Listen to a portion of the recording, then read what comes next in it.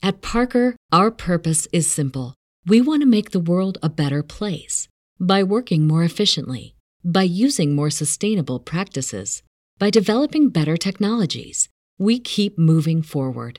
With each new idea, innovation, and partnership, we're one step closer to fulfilling our purpose every single day. To find out more, visit parker.com/purpose. Parker, engineering your success.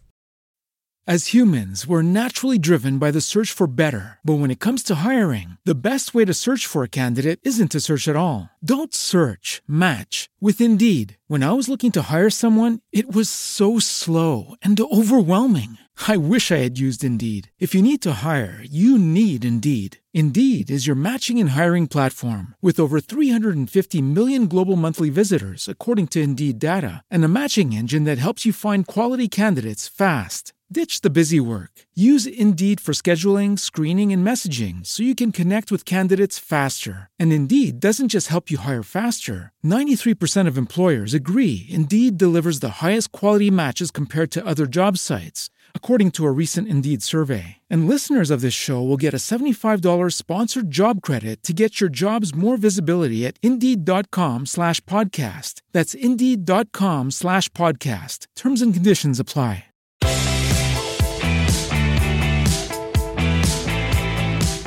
Hey Blenders, it's Sean and Kevin and Jake, and we are introducing a very special bonus episode of Real Blend. You guys are getting two very cool things coming your way this week as we get it ready for the Thanksgiving holiday here in America. It is an interview that we've been sort of teasing on social media, and now we can go full bore with it. It's Hans Zimmer. Zimmer is joining the show to talk Dune and his career. And Kev, for me, this is like a top three. Especially having listened back to it. Where are you putting this? Well, I mean, as you'll hear in the interview, there are moments that are so specific to what we love that I can't explain. I don't want to give it away or spoil it, but there are some special things in this interview. All three of us came at it from completely different angles and different loves of different scores that they have that he's done. But overall, it was almost like euphoric. Like it was hard. It's hard to explain what that felt like to talk to him, especially about the movies we discussed, for sure. Jakey, we're gonna dive into it on the other side and get to the people talking about it. But where would you put this Zimmer one in a top Real Blends? If I'm able to Kill Bill all of the Quentin Tarantino volumes that we've done and just consider them one, then I'm calling Zimmer 2. Wow! All right, see, now that's high praise, and so we can't wait any longer. We're gonna throw it to the Real Blend interview. I can't even say it. It's so unbelievable. The Real Blend interview with the great, legendary composer Hans Zimmer. Here you go, guys. Dive in. There's no way you can get geeky and nerdy enough. I mean, I am... Challenge accepted, sir. We're going to try our best. Exactly. I am throwing down the gauntlet of geek. All right. We're really excited. So about a month or so ago, we did the press junket and interviewed Denis for the film. And I asked Denis about the first time he heard Paul's Dream, the theme, the score, and the music for this movie. And he told me this amazing story about getting on Zoom with you and you showing him the piece of music. And he said he started to cry while he was listening to it. And I wanted to ask you just what your remembrance of that moment was. What's it like to actually present your music to a filmmaker like that and to see Denis Villeneuve cry hearing it? What does that mean?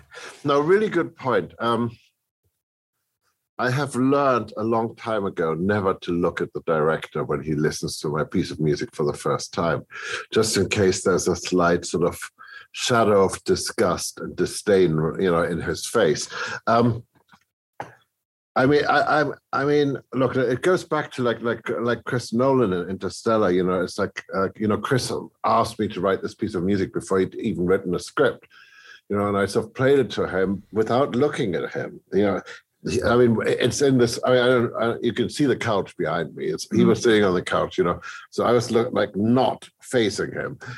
And I got to the end of it and I said, well, what do you think? And he just sort of was leaning back and goes, suppose I better make the movie. And I'm going, what is the movie? Because he never told me what it was going to be about. But with Denis, no, I mean, it's like I'm a good enough friend not to notice not to notice if he's crying. I just knew that. Let me answer the question slightly differently. I was the first person Denis asked about joining him on Dune, or Dune, as we say. And the way he did it was he very quietly said to me, "Have I ever heard of a book called Dune?" And I sort of went, "Wow, as a teenager, I reread it actually really quite recently by sheer coincidence." And I've never seen the David Lynch version. I've never seen the television series because I made this movie in my head when I was 13 or 14 or whatever, and I didn't want it to be blunted. I didn't want to lose that movie I had made. But there goes the dog, Alejandro. God, can't you even keep your dog at? No. I just blame Alejandro for everything. He's used to it. By the way, there are quite a few of my scores that have dog noises on them. It's like that dog is barking in the middle of a take, but it's a great take. So this is all good. But anyway, so more how Alejandro, more how Denis was asking. I realized. I don't know, sometimes you just get that sort of vibe, that he was sort of making the same movie as I was making. And so here we are talking about, I suppose, the filmmaking process. But what was very atypical is that our discussions were very atypical because we both seemed to share the same vision about things. So we could go, we would, he'd start a sentence, and I would finish it about an idea, right? Or I'd start something about an idea and he would finish it. And so it wasn't like a discussion. It wasn't like, what would happen if? It was never that. It was always a foregone conclusion that I was already buying into the idea and he was already buying into the idea. And the other thing which I think was very atypical is we all have our teenage dreams that in one way or the other usually never get fulfilled, never get made, whatever the crazy fucking movie you drew out on a napkin or something, the crazy idea you had, and it never gets done. But then occasionally some of them get done. Who doesn't want to do a Gladiator movie, or who doesn't want to do Interstellar or something like this, just as an example. But you do it. You look at it. You look at your childhood imaginations, and you sort of run it through that filter of now being grown up and having experienced all this stuff and doing all that. And I don't think that's what Denis and I did. I think what happened, and I think it helped that the two of us were so aligned somehow. And actually, it wasn't just the two of us. I think everybody was so aligned that we just reverted back to being teenagers. And we made this movie with the sort of imagination, a reckless imagination that only teenage, I'm going, Denis, there's this guy playing the bagpipes. What's this? And of course it makes perfect sense, that you need somebody to herald the arrival on this planet, and what better than this ancient metaphor, which people have given us a lot of shit about it, but that's just people who don't know their history. Because if you look at, for instance, if you look at the history of bagpipes, it's like they're all over, like they're all over the Middle East.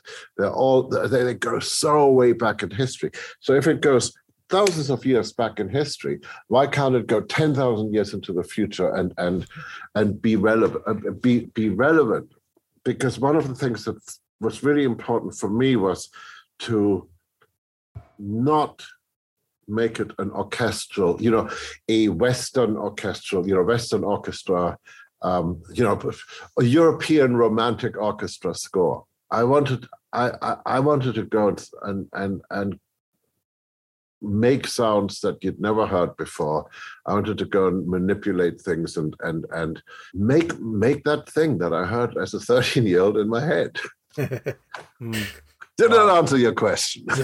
No, that's awesome. Beautiful answer. Hans, I'm gonna take that topic and go the opposite direction with it. And there's this great story, and I really hope it's true, of the very first time John Williams ever let Steven Spielberg listen to the Jaws score. And Spielberg reportedly turned around and went, like, seriously, this is it? This is what you wrote? Have you ever had an experience where you gave your work to a director and maybe the reaction wasn't quite what you thought it would? Like maybe the director... Always. Not with Denis, not with Christopher Nolan, but let's not name directors, but let's just go with the basic what happens part.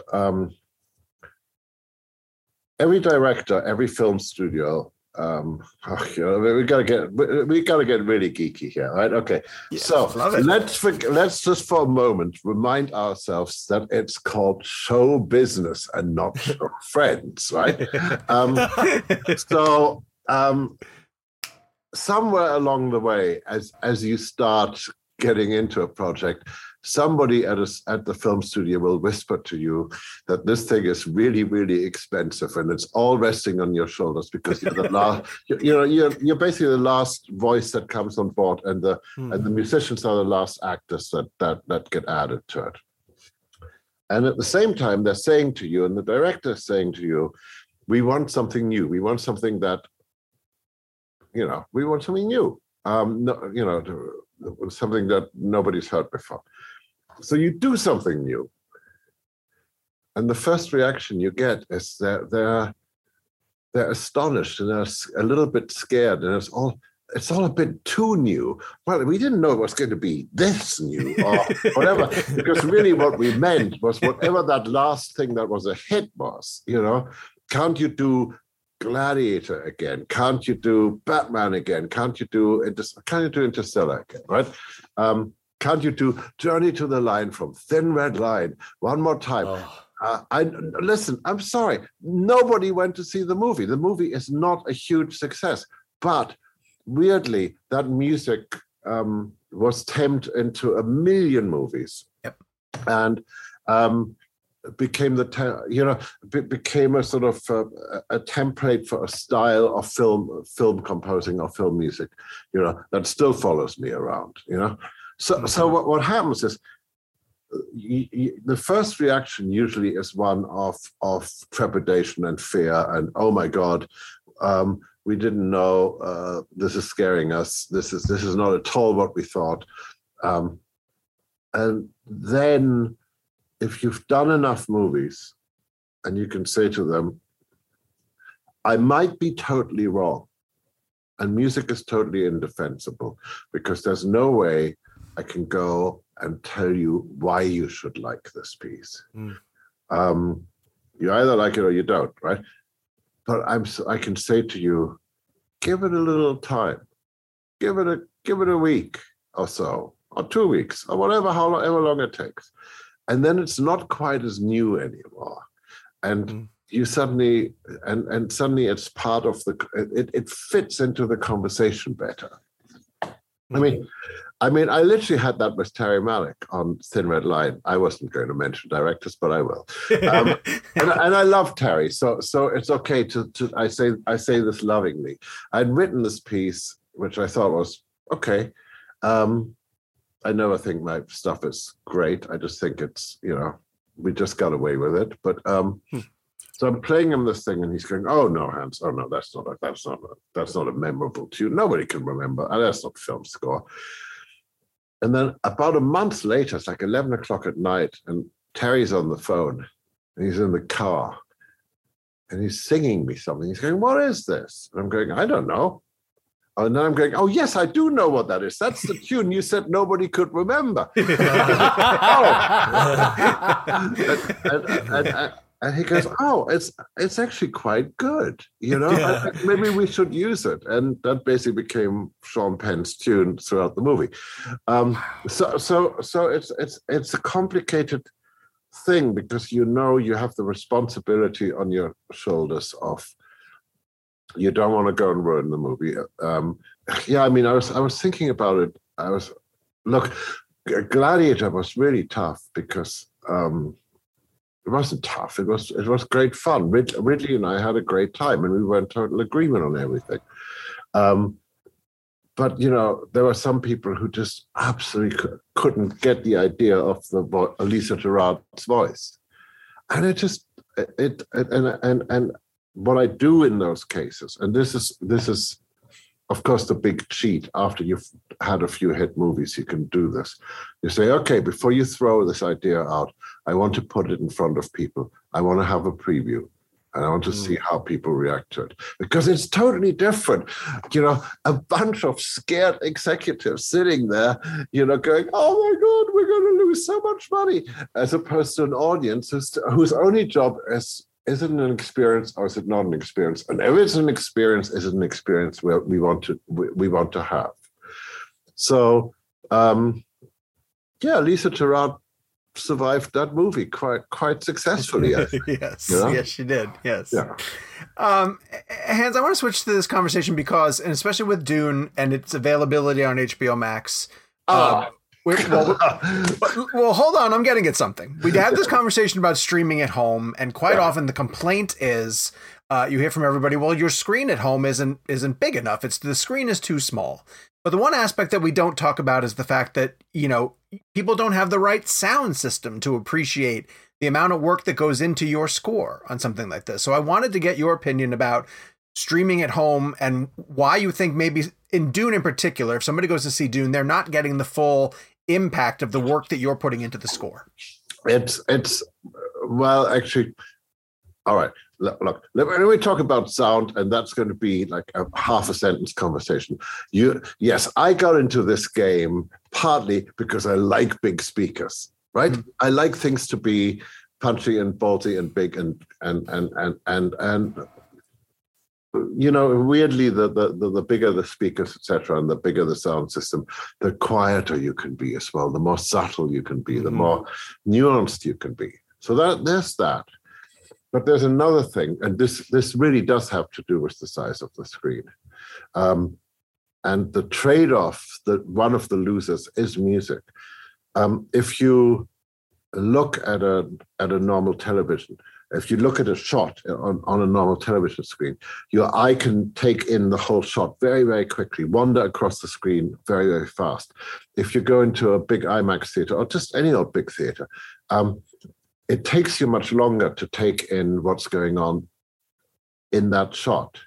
So that affects how the film is being edited, which affects the rhythm of the music. So on a television screen, shots might seem like they're unnaturally long, while when you look at it in the cinema, they're just the right length. Oh, right. And so, do you see what I mean? Yeah. So it's how you because your eye has to do far more. Your eye has to wander across. It takes time to take in a shot on a big screen, which is part of the sort of magic. I mean, a single shot, especially the way Denis shoots film, and especially the way Joe Walker edits, because Joe Walker was a composer, so. Before he was an editor. So and I've been working with Joe since 1988. So, we've had these conversations.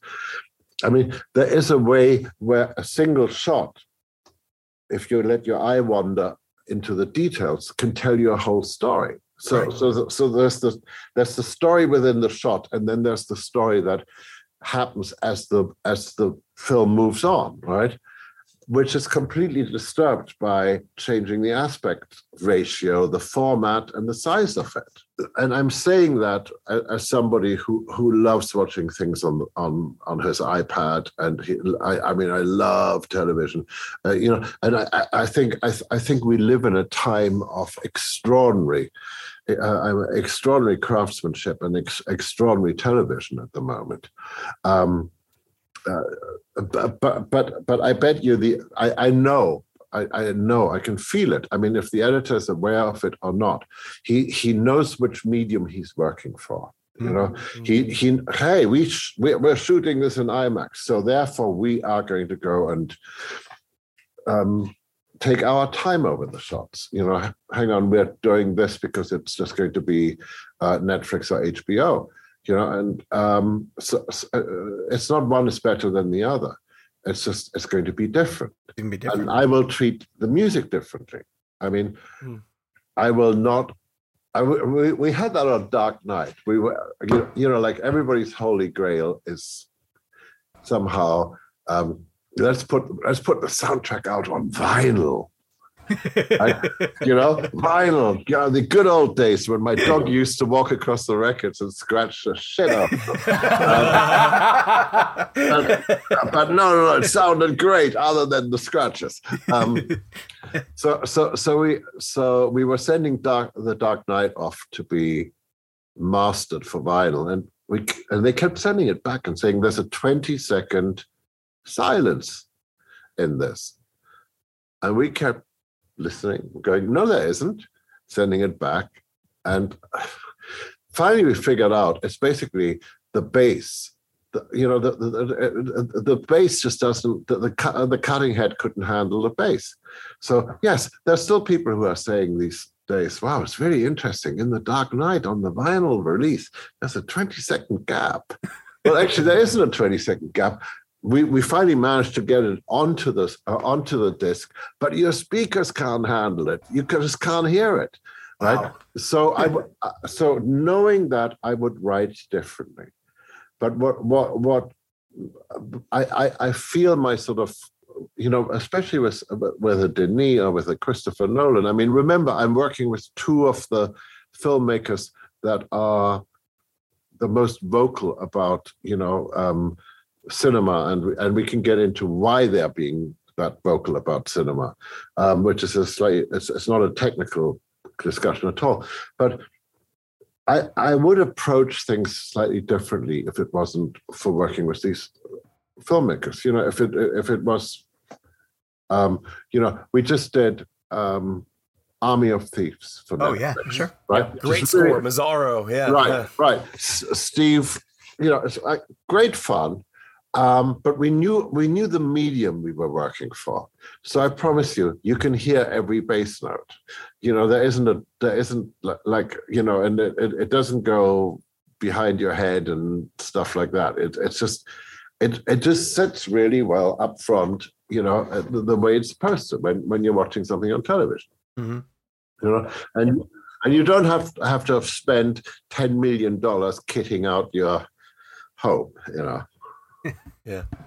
Hans, there's a moment that I'll never forget. It's the moment cinematic immersion changed for me. And I saw The Dark Knight in 70 millimeter IMAX, 1:3 aspect ratio, and hearing Nolan use your score as a leading character in it just changed everything for me. And I felt the same way watching Dune. I was able to see Dune the other day in 1:3 IMAX at an Air and Space Museum, and hearing your score pumped through the speakers was incredible to me.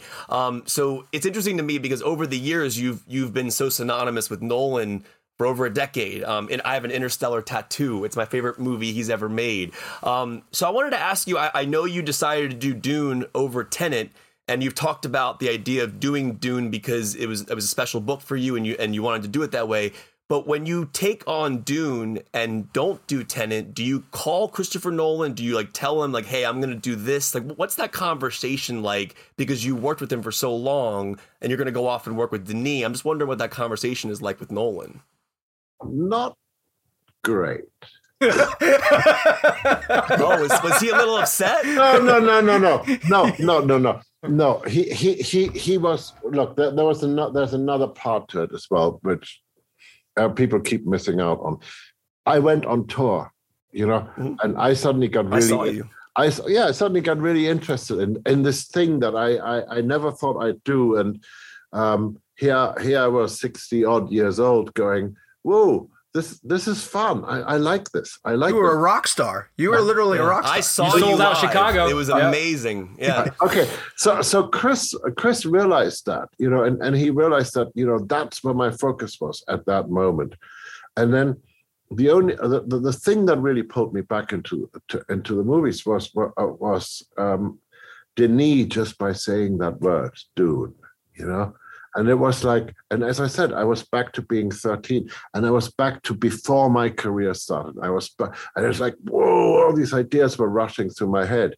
But you started what you were saying with something really interesting, which is the way Chris and Denis use music, like the way the Joker theme, which is not a theme, it's like that D note. Yeah, it's the tiniest motif.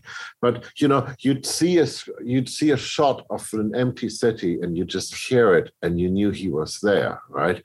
And it could be really quiet, and with like one of the problems with doing this, the book is so full of internal monologue, and one of the things I was trying to do is, music is like, it's its own language, but it's not a language where, you can easily say duck or whatever, you can't be specific about it. I love this Bernstein thing, where he's describing Beethoven's Pastoral, and he's like, I think he's just sort of sick and tired of people misunderstanding what Beethoven meant by the Pastoral Symphony. And it's going, he wasn't writing about milkmaids and cows, so that's not what music does. But I still wanted to sort of figure out of how to connect with the acting that the actors were doing, and give you a sense that there was an internal monologue going on beyond the words that they were saying. So I think it sort of works. I think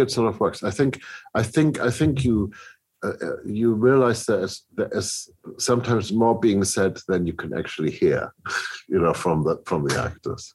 Hans, because you have such a vast filmography, it's yielded so many different emotional reactions whenever I've listened to your music attached to the films. I get emotional whenever I watch Gladiator, whenever the Wonder Woman, score comes on. If I'm walking down the street, I have a pep in my step. I'm sort of curious what kind of emotional reaction you have listening to your own music. Are you able to separate yourself enough, or do you know it too well? I don't. I look. I only listen to it when it's time to get going for the live shows, and then it's a different thing because I get the whole band around me again. My problem has always been stereo. Stereo is. I don't know. You can't quite see it. I mean, if the camera was slightly different, you'd see that I am I am totally surrounded by speakers.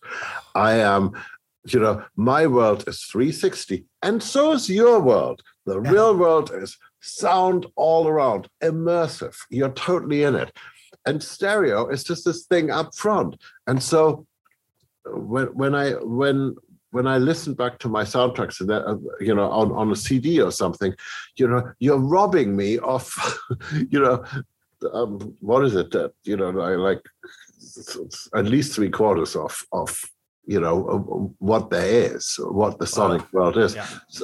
So it feels a bit of a letdown, Plus the other thing is, I always think I could have done it better, So. Look, can we tell you that you can't? Well, no, I'll give you a perfect example of Zimmer stupidity. We're going to be playing Coachella, and the first thing I say to the band is, okay, fine, we got an hour. It's not going to be the whole set, so Lion King is gone, right? And they're also going, yeah, okay. And then finally, Niall Marr, Johnny Marr's son, who's like 21, he's going, Hans, stop, get over yourself. That's the music of my youth. That's how I grew up. You can't take that out. I'm going, but it's a kid's movie. And he's going, but the music isn't a kid's movie. The music is part of my life, and I have to recognize and respect that it's not my music, it's everybody's music. And it's and the whole thing of going out, and playing live. I mean, that was Johnny Marr going, listen, you can't hide behind a screen for the rest of your life. You got to look people in the eye eventually. Wow.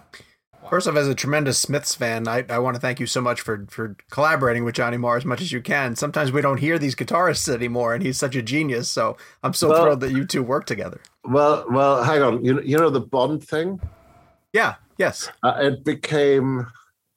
I've been friends with Barbara Broccoli for a long time, and I never thought I would do a Bond movie. And the order of events went something like this. Barbara phones and said, do you want to do a Bond movie? I said, hang on a second. I phoned Johnny. I went, what's the only piece of guitar that actually is, you can validate in a movie score? And he goes, Bond. I'm going, do you want to do it? He goes, yeah, absolutely. I'm going, all right, we're on. So I wouldn't have done it had he not done it. Totally understandable. Okay, last one. We're going to wrap you up on this because to me, two of my absolute favorite scores of yours are for Man of Steel with Zack Snyder and The Amazing Spider-Man 2. Two iconic themes for characters that had signature songs prior to them, whether by John Williams, Danny Elfman. And so when you tackle a character that has an existing piece of music associated with them, what is your choice between trying to do any kind of homage to what exists versus deconstructing completely and coming up with something new? Well, to be really honest, but hang on. Let's talk about Man of Steel because it's sort of probably the more interesting one to talk about because I love the John Williams one. I think it's so great. It's my favorite piece of music. John Williams' Superman is. So imagine somebody comes along and says, "Go and beat this." I did have an idea. I had a really solid idea of what I wanted to do, so, intellectually and conceptually, but I wasn't touching the keyboard. And finally, Zack said, "I'm coming down on Tuesday." I'm going, well, I haven't got anything. This was like a month in, I don't know anything. And he came down and I said, look, I'm so overwhelmed just by the, by thinking about what John did and the brilliance of that. I have an idea, but it's so the opposite to what John did. And Zack said something which on the surface seems really callous, but it was so right. He said, come on, Hans, it's only a movie. You've done loads of movies. And I thought, he's right. It's only a movie. So then I said to him, okay, so this is my idea. This is where it's very, very different. I think what Superman really wants to do is he wants to become human. The whole Kansas thing. All that stuff. So I want to go and use an old piano, like in and I just want to write something so simple and so human and so unglamorous. Part of the trick of Superman in any of those movies was always you always put the name into the tune, da da da, Superman. So I didn't want to do that. I wanted to do the opposite. So I wanted to do something which was just little piano, the simplest sort of folky chords, and start there and let him. Let him become human. He won't become human, but let him have that dream and constantly play with that idea of that dream. So that was really that idea. So plus it felt really important to not. What were my choices? To do bad John Williams? It's like it's like. I had a job at DreamWorks when DreamWorks first started for years as the head of music. And I took it because I thought there are millions of unheard voices out there, great original composers that never get a chance to be heard. So I'm going to listen to all of them, right? And every day I was getting tapes where somebody was basically writing in the style of John Williams.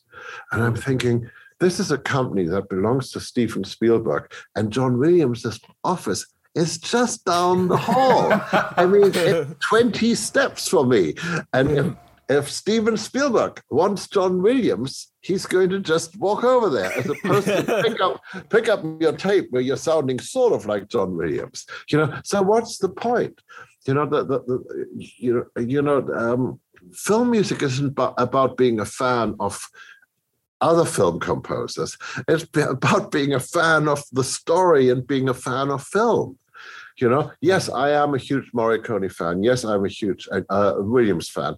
The last thing I'm going to do is listen to those two guys before I start on a film. Right. I mean, I try to clear my mind of everything. Hans, I wish we had hours more with you because we're scratching the surface, but we know you have other things to do. So I just wanted to say thank you so much for joining the Real Blend podcast. It was a pleasure. So welcome. No, it's and great. Thank you for your questions. No, it's like it's great talking to guys who love who we filmmakers have this secret fear that however hard we work, we're not giving you an experience, right? And sometimes we don't, and we fail. But it's really good to talk to a bunch of guys who are actually investing their time in validating and recognizing that they've had an experience that we've given them. That we're not, that our life isn't just a waste of time, and that at the end of the day, it's not show business, but show friends. Absolutely. Beautifully put. Thank you, sir. Thank you, sir. Have a great day. Okay. Thank you. You're welcome. Take care. Thank you. Take care. Bye.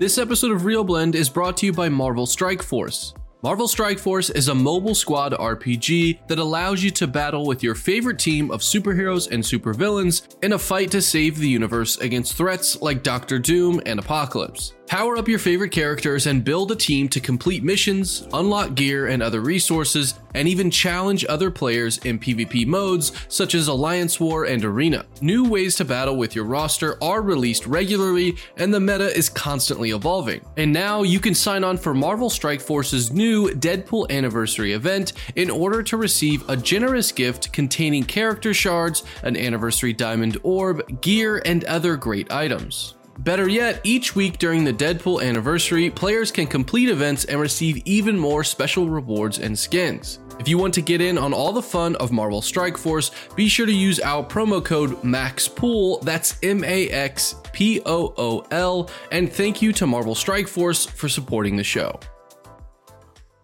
At Parker, our purpose is simple. We want to make the world a better place by working more efficiently, by using more sustainable practices, by developing better technologies. We keep moving forward.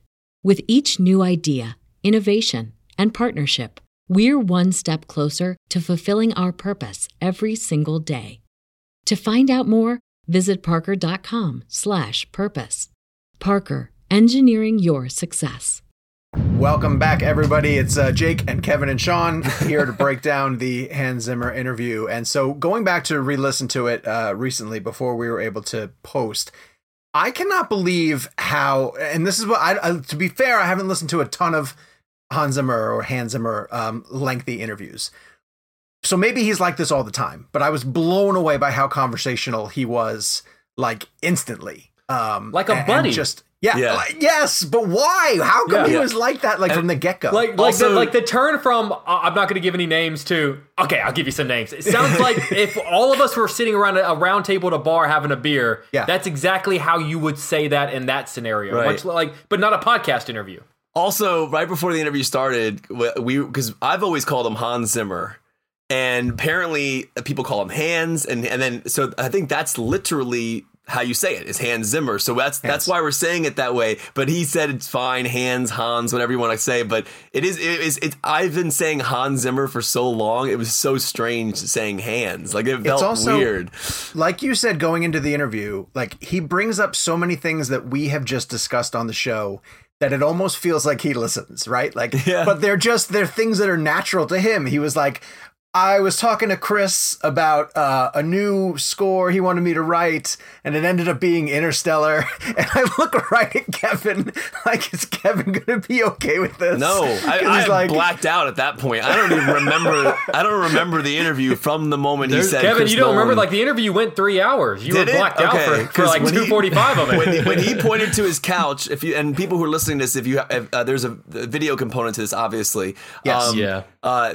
He's sitting in a studio, and he specifically points out the couch that Christopher Nolan sat on when Zimmer showed him the Interstellar score for the first time, because generally speaking, scores are written after or during production, but Nolan wanted to hear the music first, just based on the themes, not even the story or anything like that, and just to know the history of like that Nolan sat there.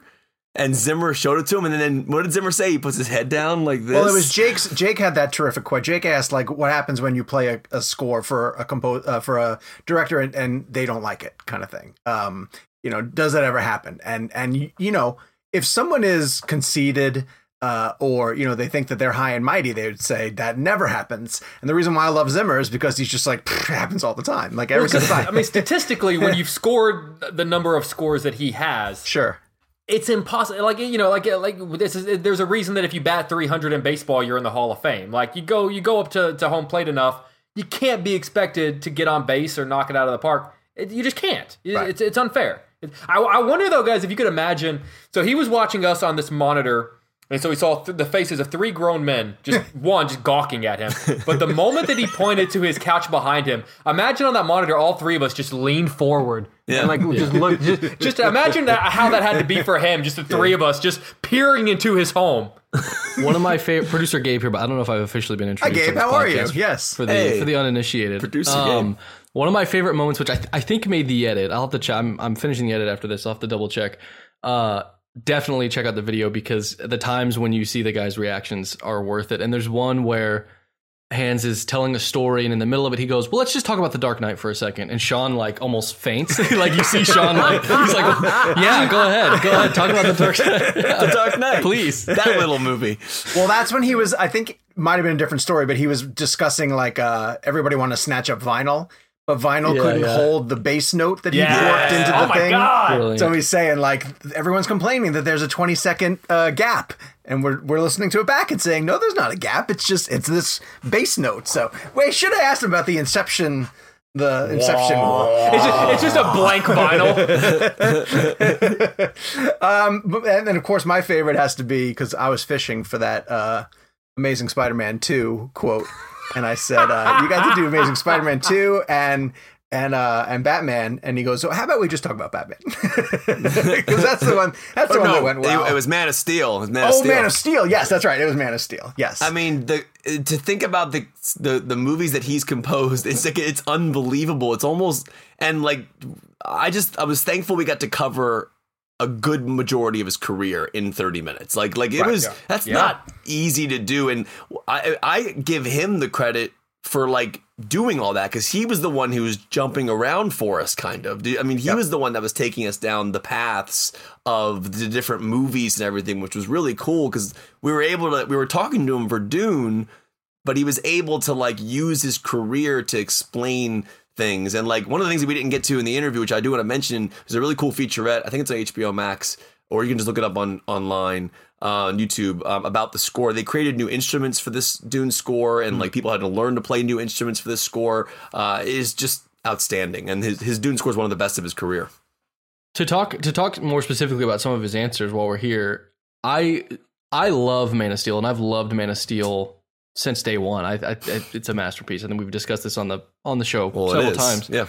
But his explanation about the kernel of an idea that he had for the theme of sort of like holding on to the idea of him wanting to be human and wanting to become human, and the theme sort of reflecting his sort of journey and hope ironically enough, of Becoming Human is just such a great, is one of those quotes where you get a really firm understanding of how the job works. Like when we talk about composers in particular, when we talk about cinematographers, it's kind of very obvious what they're doing.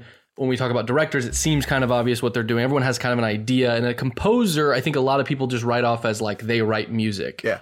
But getting to hear his creative process and how he was more specifically just trying to identify with the character, and then he just happens to express himself through music, was one of my favorite answers that he gave in the whole interview. And one of the main reasons it's such a special interview. I couldn't agree with you more, because and he was talking about specifically those piano notes, those little piano notes in the Man of Steel score, because that score is it does get aggressive and loud, and Gabe is so right. Because the whole idea of following John Williams and trying to, not beat that score, but try and make your own score, but not try and emulate what Williams did.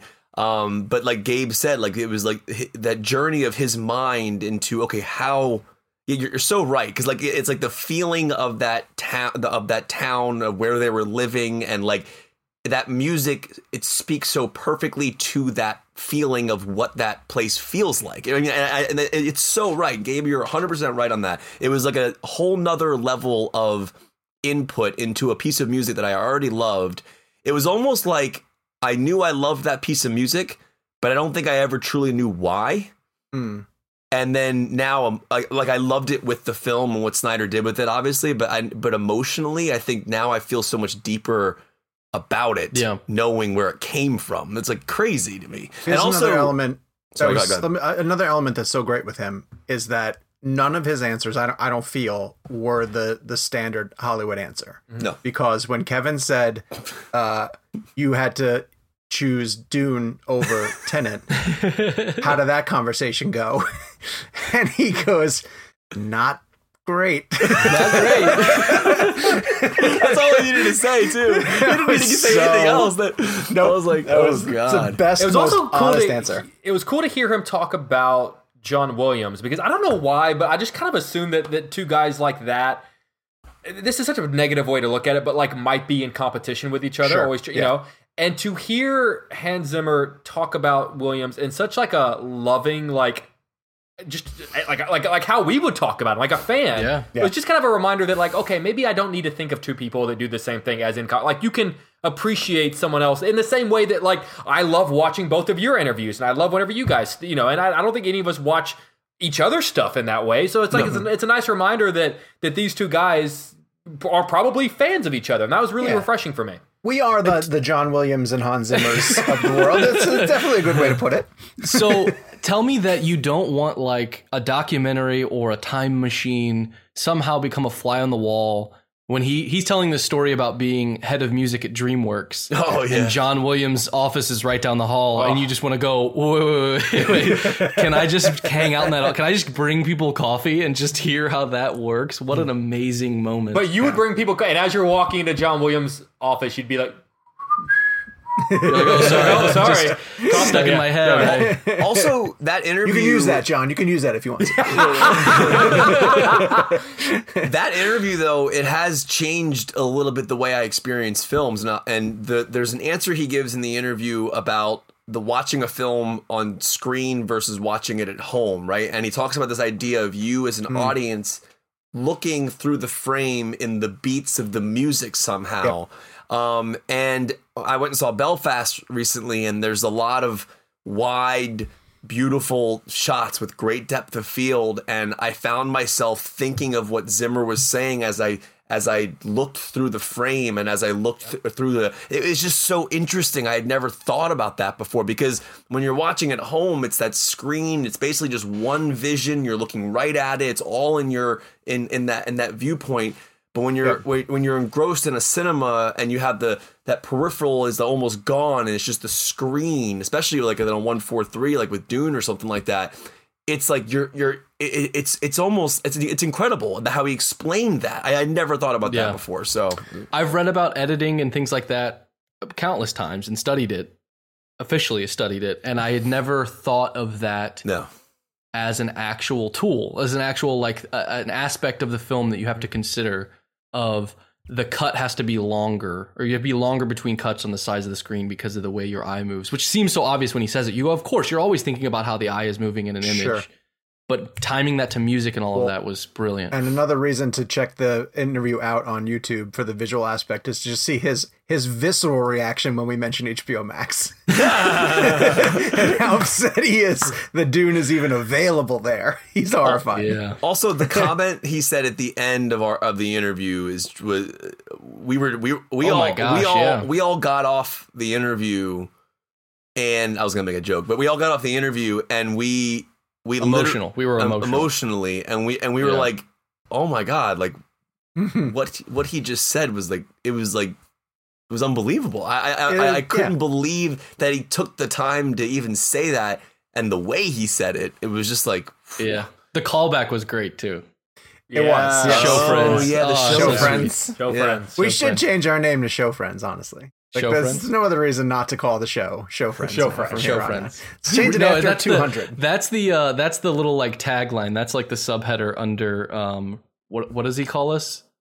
Real Talk? Real Talk. We're called Real Talk. Real Talk. The home of Show Friends is like our little tagline.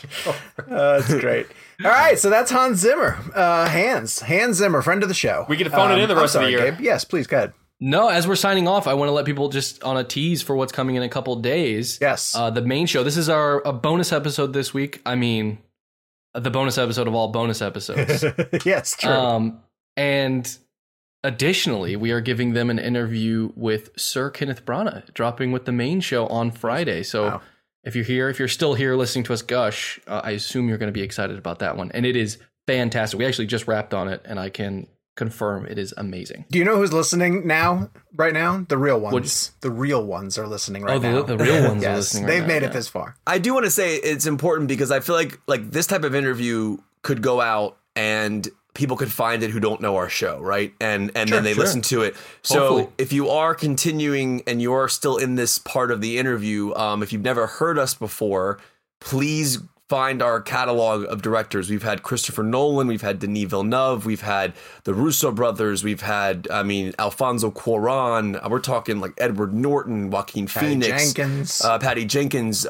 Just, if you're a fan of filmmaking and you found us through just because being a Zimmer fan, we've been doing the show for a few years now, and the catalog is pretty insane. It's all geeky stuff. And if you're a composer fan, we got Giacchino, talked to Elfman, Ludwig. Oh my God, Göransson for who won the Oscar for Black Panther and actually did Tenet recently. So cool catalog if you haven't heard us before. So it's not too bad. It's not too bad, and growing. So and we've got some bangers coming through the rest of the year. So yes, we do. Stay tuned. Yes, we do. So if you're on the YouTube, hit like and subscribe. If you're listening to us where you get your podcast needs met, hit subscribe as well too. And we'll be back soon. Talk to you later. Zimmer. I was like, what do we shout for a bonus episode? At Parker, our purpose is simple. We want to make the world a better place by working more efficiently, by using more sustainable practices, by developing better technologies. We keep moving forward. With each new idea, innovation, and partnership, we're one step closer to fulfilling our purpose every single day. To find out more, visit parker.com/purpose. Parker, engineering your success. As humans, we're naturally driven by the search for better. But when it comes to hiring, the best way to search for a candidate isn't to search at all. Don't search, match with Indeed. When I was looking to hire someone, it was so slow and overwhelming. I wish I had used Indeed. If you need to hire, you need Indeed. Indeed is your matching and hiring platform with over 350 million global monthly visitors, according to Indeed data, and a matching engine that helps you find quality candidates fast. Ditch the busy work. Use Indeed for scheduling, screening, and messaging so you can connect with candidates faster. And Indeed doesn't just help you hire faster. 93% of employers agree Indeed delivers the highest quality matches compared to other job sites, according to a recent Indeed survey. And listeners of this show will get a $75 sponsored job credit to get your jobs more visibility at Indeed.com/podcast. That's Indeed.com/podcast. Terms and conditions apply.